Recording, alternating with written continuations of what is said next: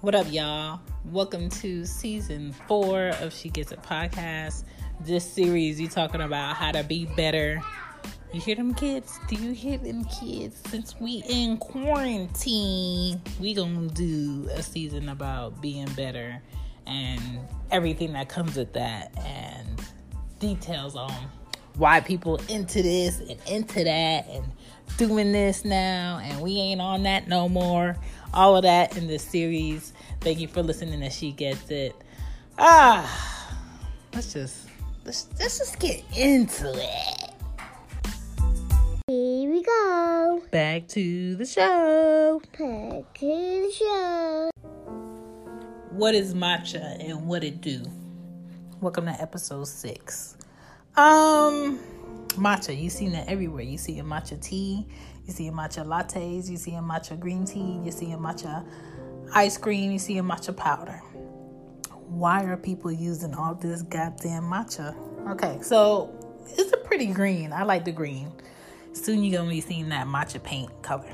So it's a fine grounded powder from green tea leaves that were grown in a bougie way. The green tea plants are used for matcha. They are grown in the shade for about 3 to 4 weeks before harvesting. The stems and the veins are removed before the process begins.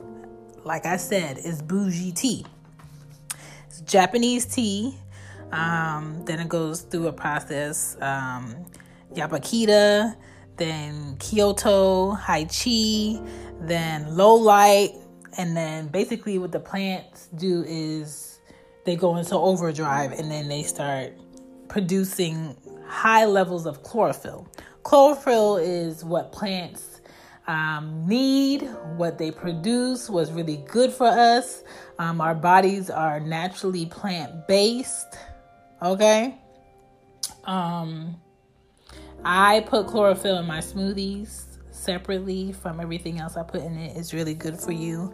Then it goes through a process called Adacha.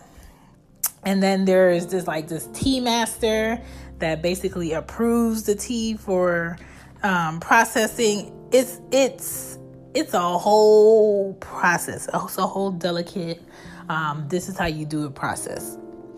It has like a sweet aftertaste aroma. It's fresh to me.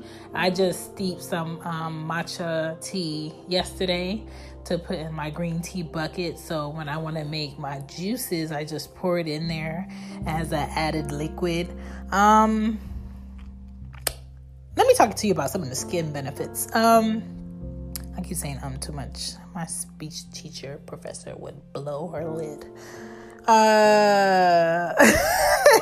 You can keep a fresh complexion by drinking matcha.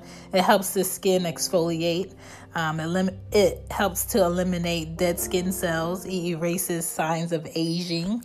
Maybe Sade been sipping on some matcha tea. Maybe Khalees been sipping on some matcha tea. You just never know. It has good antioxidants, helps prevent heart disease, helps people with type 2 diabetes and cancer. So if you know any grandparents or any parents or any friends dealing with those sicknesses, maybe you might want to put them onto some matcha tea.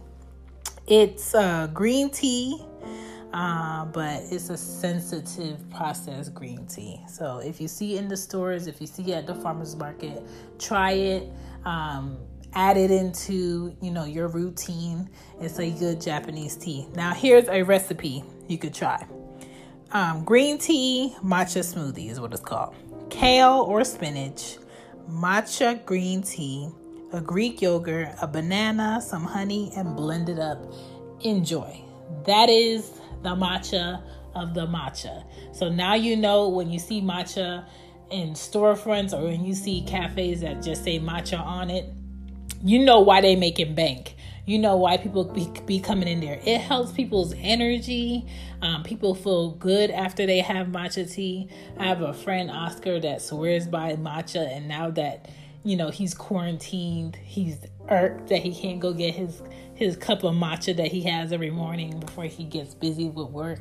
So I was wondering what matcha tea was. Now I'm sharing what matcha tea is. So now you know when you see it. Thanks for listening. And that's a wrap. Thank you for listening to today's episode. I will be back with another episode soon come, as a Jamaican says it. If you want to hit me up, you can follow me on She Gets It Pod on IG. My email is whoisshan12@icloud.com. Other than that, if you can't reach me, hear me next time. Deuces.